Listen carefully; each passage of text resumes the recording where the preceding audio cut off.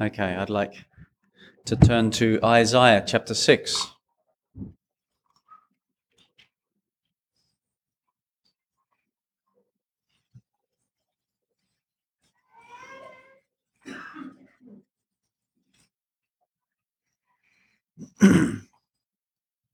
Isaiah chapter 6.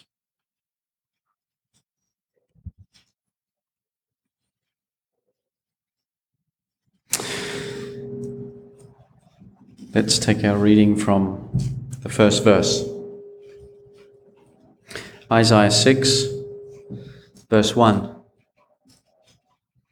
In the year that King Uzziah died, I saw also the Lord sitting upon a throne, high and lifted up, and his train filled the temple. Above it stood seraphim. Each one had 6 wings.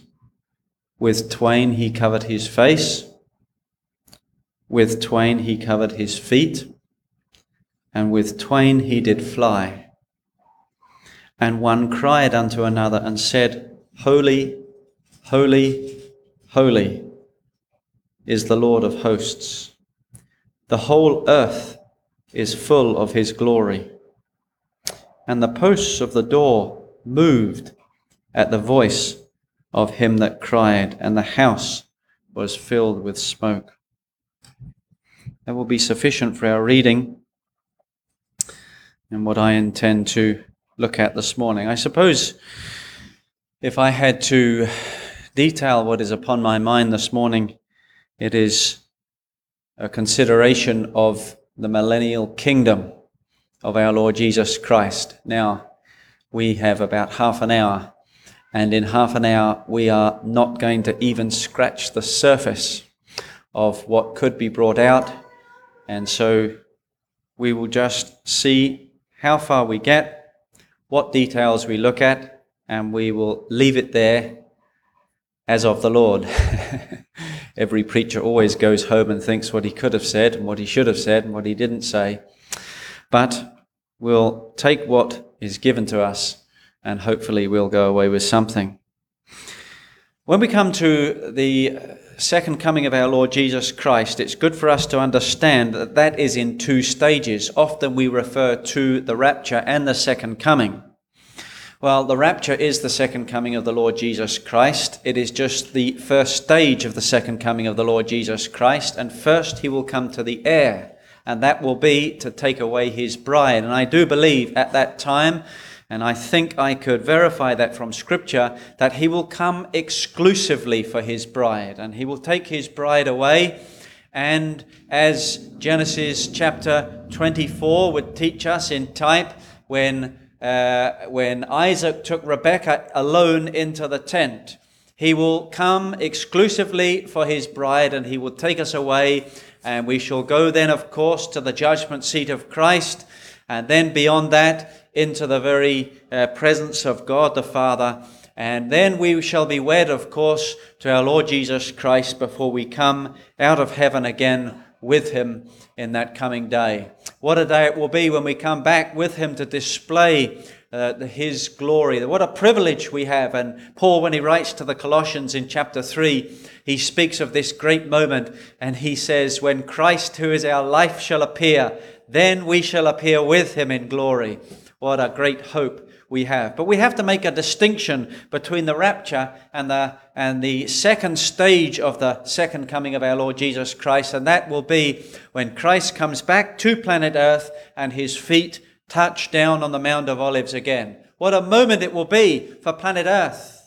An earth which rejected the Son of God and gave him a cross shall receive him back again. He shall come back to planet Earth. Zechariah teaches us that he shall place his feet upon the Mount of Olives, and then he shall go towards Jerusalem. What a day it will be. There shall be cataclysmic changes upon planet Earth at that time, and the creation itself, the landscape shall be changed. The creation shall be changed, and the curse shall be lifted. What a hope. And it will be at the manifestation of the sons of God.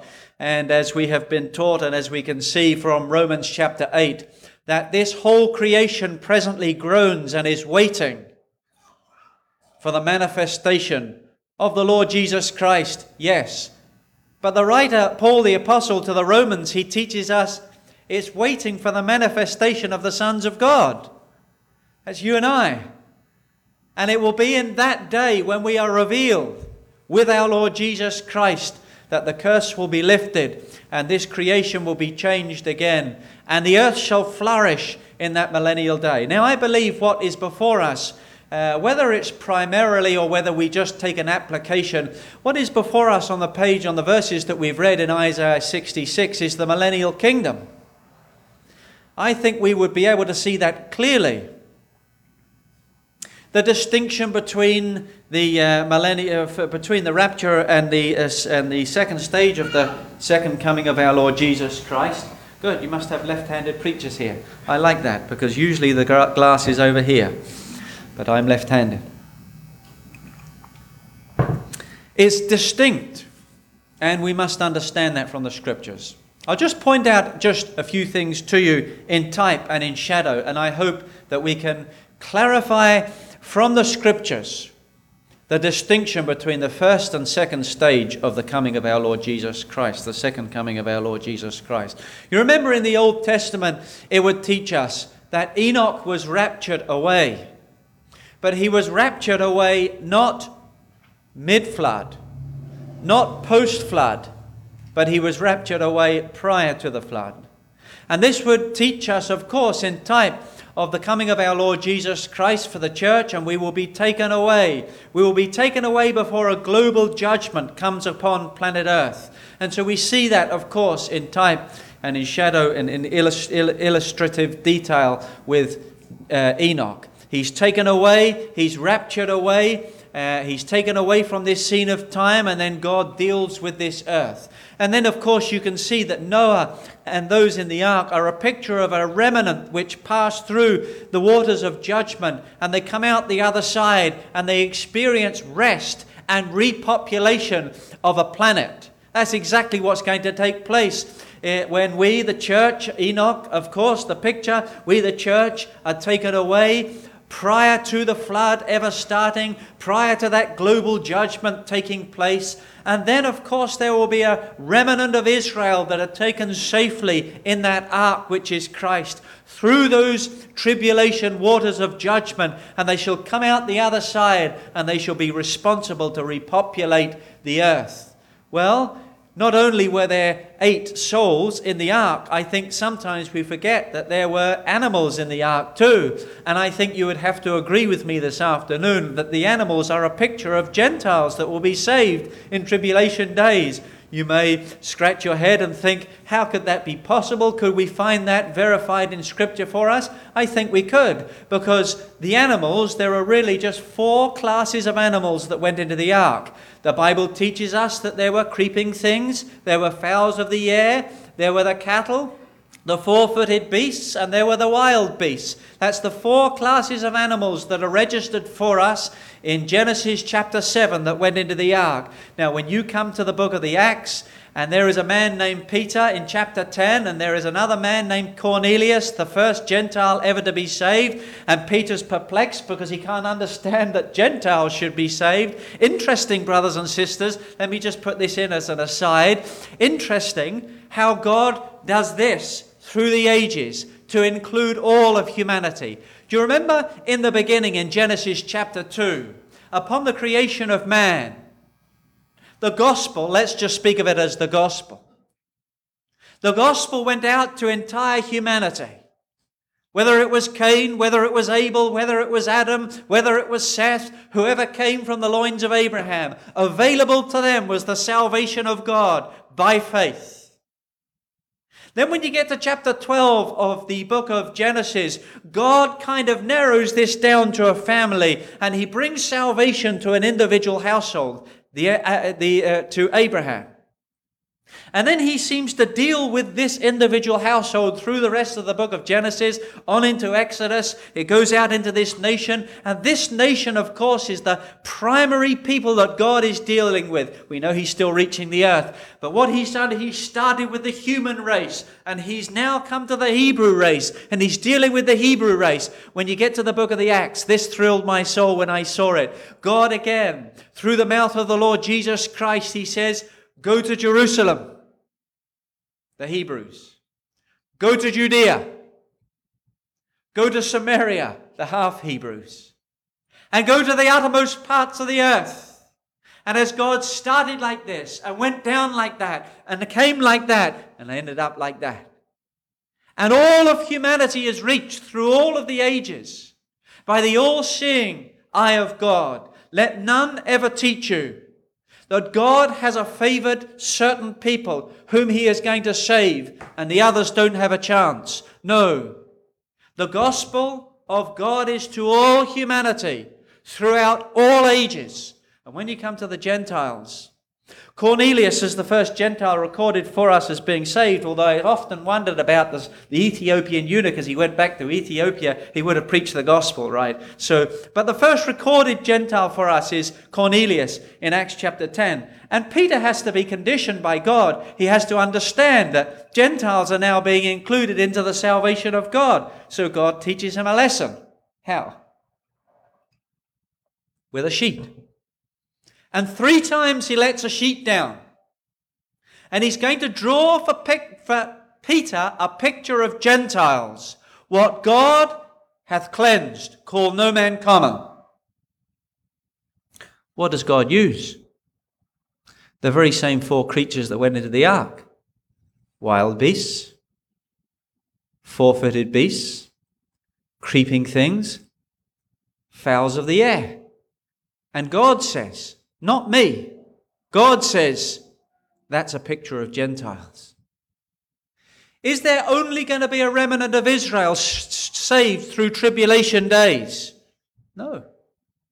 When you come to Revelation chapter 7, it tells us that there's going to be a multitude that cannot be numbered from Gentile nations that are saved through tribulation days. And so when I see the ark, and I see an unnumbered multitude of animals, and a little numbered remnant, I just take it that Israel is pictured in Noah and his family. And the Gentiles that shall be saved in tribulation days are pictured in the animals. What a God we have. But when was Enoch raptured? It was prior to the flood. In fact, it was about 70 years before Noah was born, if my sums are correct. Incredible. Well, when you come to further on in the book of Genesis, of course, you'll find not only Enoch and Noah, you'll find Lot. And Lot, again, is a picture of a Christian that's turned the wrong direction. Thank God that we can never lose our salvation. And though John in his epistles would teach us what we look for as signs for Christians, interesting, he never says a date in the front of a Bible. He says the evidence will be before you. But that aside, it is possible for Christians to turn away. The whole of the New Testament would not needed to have been written if it wasn't possible for Christians to turn away. That's why we have the instruction in the epistles to continue on this pathway, because it is possible for us to turn.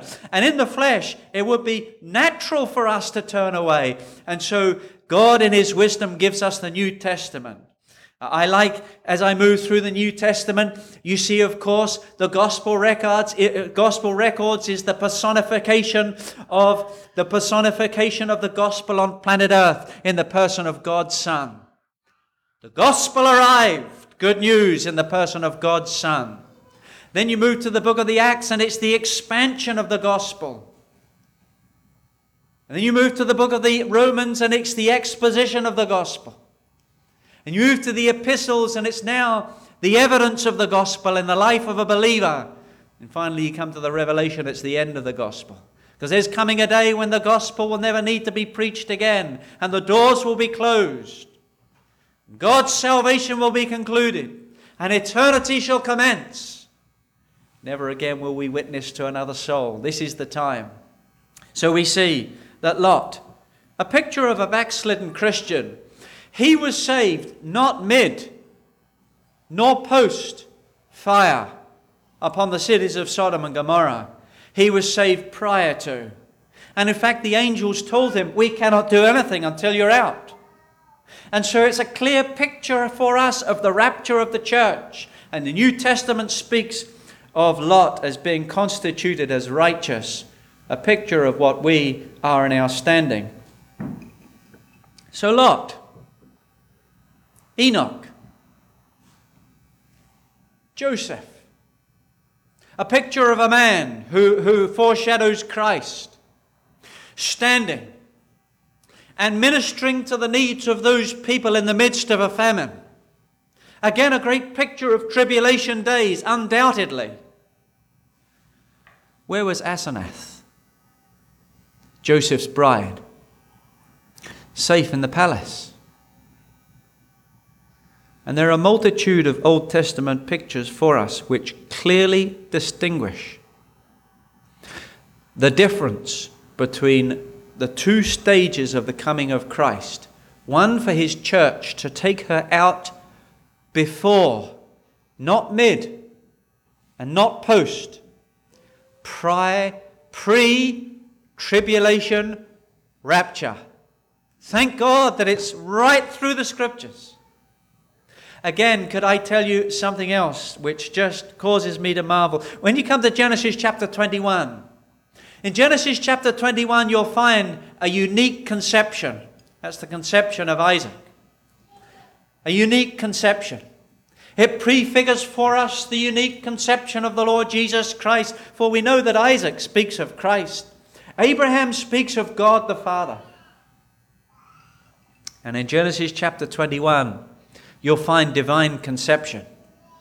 When you come to Genesis chapter 22, of course, there is undoubtedly for us a picture of Calvary's cross, Mount Moriah, and you see Father and Son, and they're going out to that place, and you get to verse 4 of chapter 22, and you'll find that Abraham says to his two servants with him, he says, remain here with the ass. I and the lad will go yonder and worship, and come again to you. Verse 4. Well, if you look at verse 19 of the same chapter, you'll find this. And Abraham returned to his young man. Well, I thought you said in verse 4, I and the lad will go yonder and worship, and we will come again to you. Well, where's Isaac? And he's lifted off the page. He's edited out by the Holy Spirit. And you go through the rest of chapter 22 and Isaac's nowhere to be found. And you come all the way through chapter 23 and Isaac's not there. And I thought he would have been, because chapter 23 is the death of Sarah, his mother. And I thought Isaac the son would have been at the funeral and would have been mourning. And no, it's not mentioned. And Isaac's not there in chapter 23. And you get into chapter 24 and you start reading. And Isaac's not there, and he's not there, and he's not there. And you get to about verse 61, 62, 63, 64. And Isaac appears. And he's coming out. What's he coming out for? He's coming out to meet his bride, Rebekah. And he takes his bride into his mother's tent. And he loved her there. And it's only after he takes her into his mother tent that Abraham, chapter 25, remarries. Can you see the picture? The divine conception, Calvary, Isaac, Christ disappearing, the death of Sarah, Israel set aside, Isaac reappearing to claim the bride. Only after that, Abraham remarrying Keturah, and the very sons of Keturah we could read in the Old Testament millennial chapters are the ones that will come up in that millennial day. Tremendous pictures for us, brothers and sisters. This is so clear. This is so distinct. There is a clear biblical distinction in the two stages of the coming of Christ. He will come for us, his bride, the morning star. And as the morning sun in Malachi chapter 3, he shall rise with healing in his wings. And he shall come back for the nation of Israel. Thank God they're not finished. Thank God we believe in dispensational truth. And we can see clearly God's dealings with humanity through the ages. And so we see these things clearly upon the page of Scripture. Now, I want to just we've got 10 minutes and we're going to look at this very briefly. And maybe we'll come back another day and look at it in some detail. When you come to Isaiah chapter 6, why do I say that I feel that we can see this as a millennial chapter? Well, it's the call of Isaiah the prophet to service. We recognize and we often concentrate on the fact that he said, "Woe is me." Now, what Isaiah needed before he would come to that great conclusion, of course, is a vision. And he needed a vision of God, particularly the Lord Jesus Christ in all his glory. And having received that vision of the heavenly throne sitter, he then understands what he is. But if he's ever going to serve God in any capacity, and if you brothers and sisters, and if I am ever going to serve God in any capacity which is for his glory, which is for his honor, and which will find reward in a coming day, it will have to be that first I receive a vision of the throne sitter. It will first be that I have to understand something of his holiness, his greatness, his majesty, his glory. And all these things are encapsulated for us in the first 4 verses of Isaiah chapter 6. And we see in these 4 verses, Isaiah receives this vision. But what do I say? Brothers and sisters, not only a great encapsulating vision of the heavenly throne sitter, this is the throne sitter in the millennium. This is the throne sitter when the whole earth is full of his glory. This is the throne sitter when he shall come and dwell in his millennial temple. Why did Isaiah need that? Well, I suggest, brothers and sisters, if we're going to serve God faithfully, what would be helpful to us is get a vision of the future. Get a vision of what's going to happen in the future. And this little present solitude will seem not much. We will put our heads to the wheel. We will put our hands to the work. We will be motivated to walk on if we can get a vision not only of the heavenly throne sitter, of what's going to be in a future age in the millennium. Notice the timing of this that makes me understand, causes me to understand that this must be millennial in its application at least. It's upon the death of King Uzziah. Now you remember King Uzziah, of course. King Uzziah was a man who attempted to enter into the very temple of God and put his hand to a service that didn't pertain to him. If you go back to Chronicles chapter 26, you'll read there in 1 Chronicles 26 how that King Uzziah, he put his hand to a ministry that wasn't for him. He was the king, and he went into the temple. And in the temple, he attempted to offer incense. Now, this, of course, was not just an off-the-cuff thing. This was planned. This was meticulously thought out by this man. And he went in with the actual censer in his hand. And he went in, "We don't need you priests. I can do this." And he went in to offer incense and immediately engaged in that which did not pertain to him. There's only one king priest. After the order of Melchizedek, the Lord Jesus Christ, who shall come forth and be displayed in that millennial kingdom, putting his hand to a work that was not his, God smote him with leprosy. And it wasn't until he was removed that Isaiah gets this vision. When is the Lord Jesus going to come? It's only upon the removal of a man who sets himself up in the temple as God to be worshipped, the man of sin. And as I meditated upon these verses, I thought, look at this beautiful picture. Look at what it's drawing for us. And it's upon the removal of the man of sin who's actually gone into the temple now and sitting in the temple. He is desiring to be worshipped as God. And so, says the writer to the Thessalonians, he opposeth and exalteth himself above all that is called God or that is worshipped, and sitteth in the temple as God, to be worshipped as God.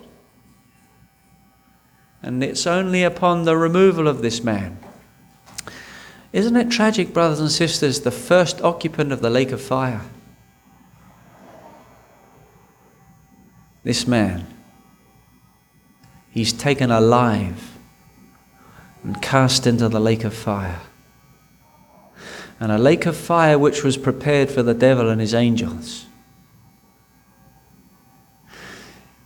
The first person to make entrance to that place is this individual. But he's removed and he's taken out of the way.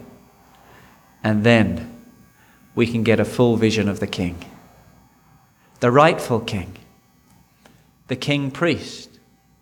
I notice this, brothers and sisters, when you come to Exodus chapter 41, at the commencement of the building of the tabernacle, it tells us there that when the glory of the Lord filled the place, Moses could not enter in.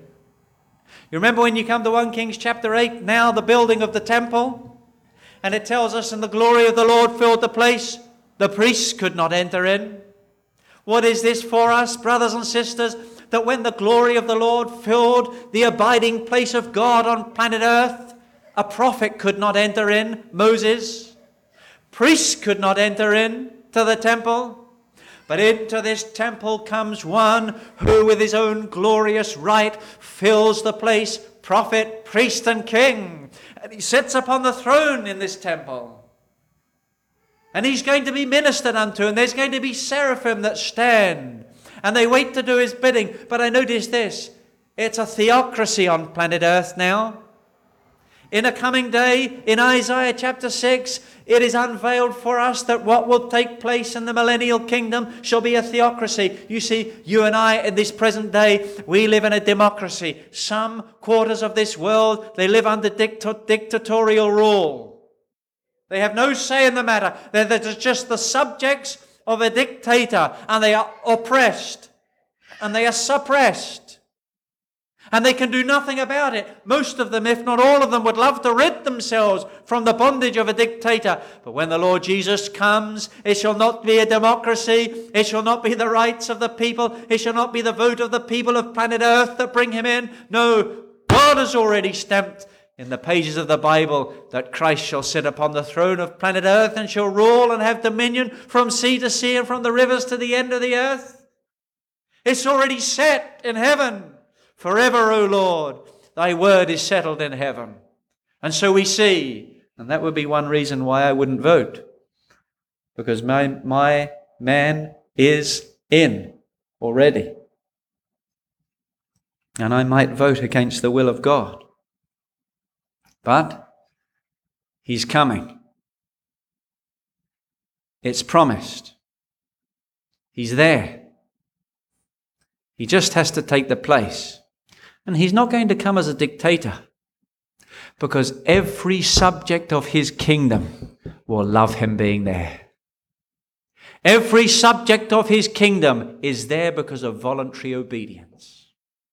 Every person that comes out to go into the millennium will be there as a believer by personal choice. We're not robots. We were not programmed to believe. We're a fallen creature. Did it take the workings of the Holy Spirit that we might ever hear the gospel? Did it take the workings of the Holy Spirit that we might ever be convicted of our sin? Absolutely. Without it, we would have no hope. But brothers and sisters, God did not program us. Otherwise, that would be God telling himself he loves himself. And that would be God telling himself that he believes in himself. No. He wanted voluntary action on the part of humanity. And he got that. And he gets that. And that's why the gospel goes out. And you're appealed to.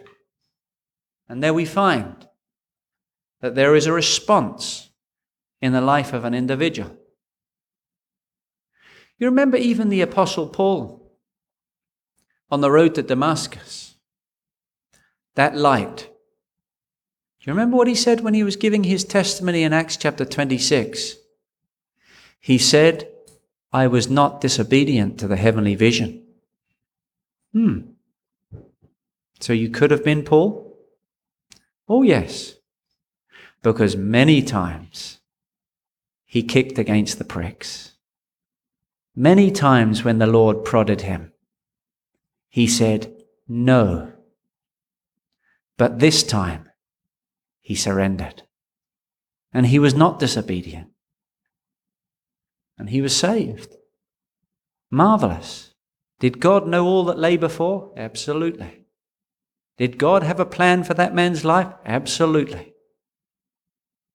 And so we see, in that coming day, it will be only voluntary subjects in the kingdom.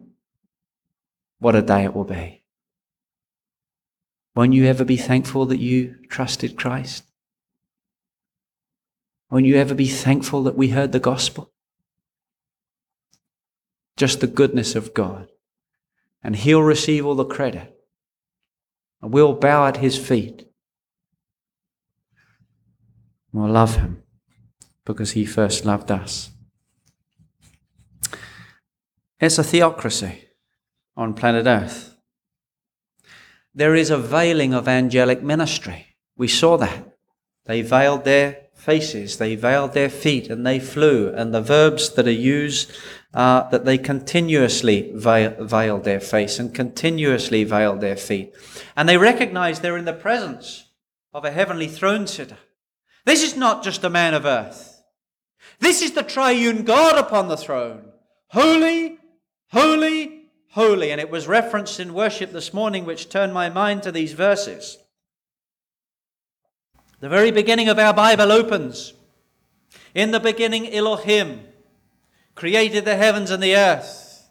And you know that Elohim is that plural noun with the singular verb.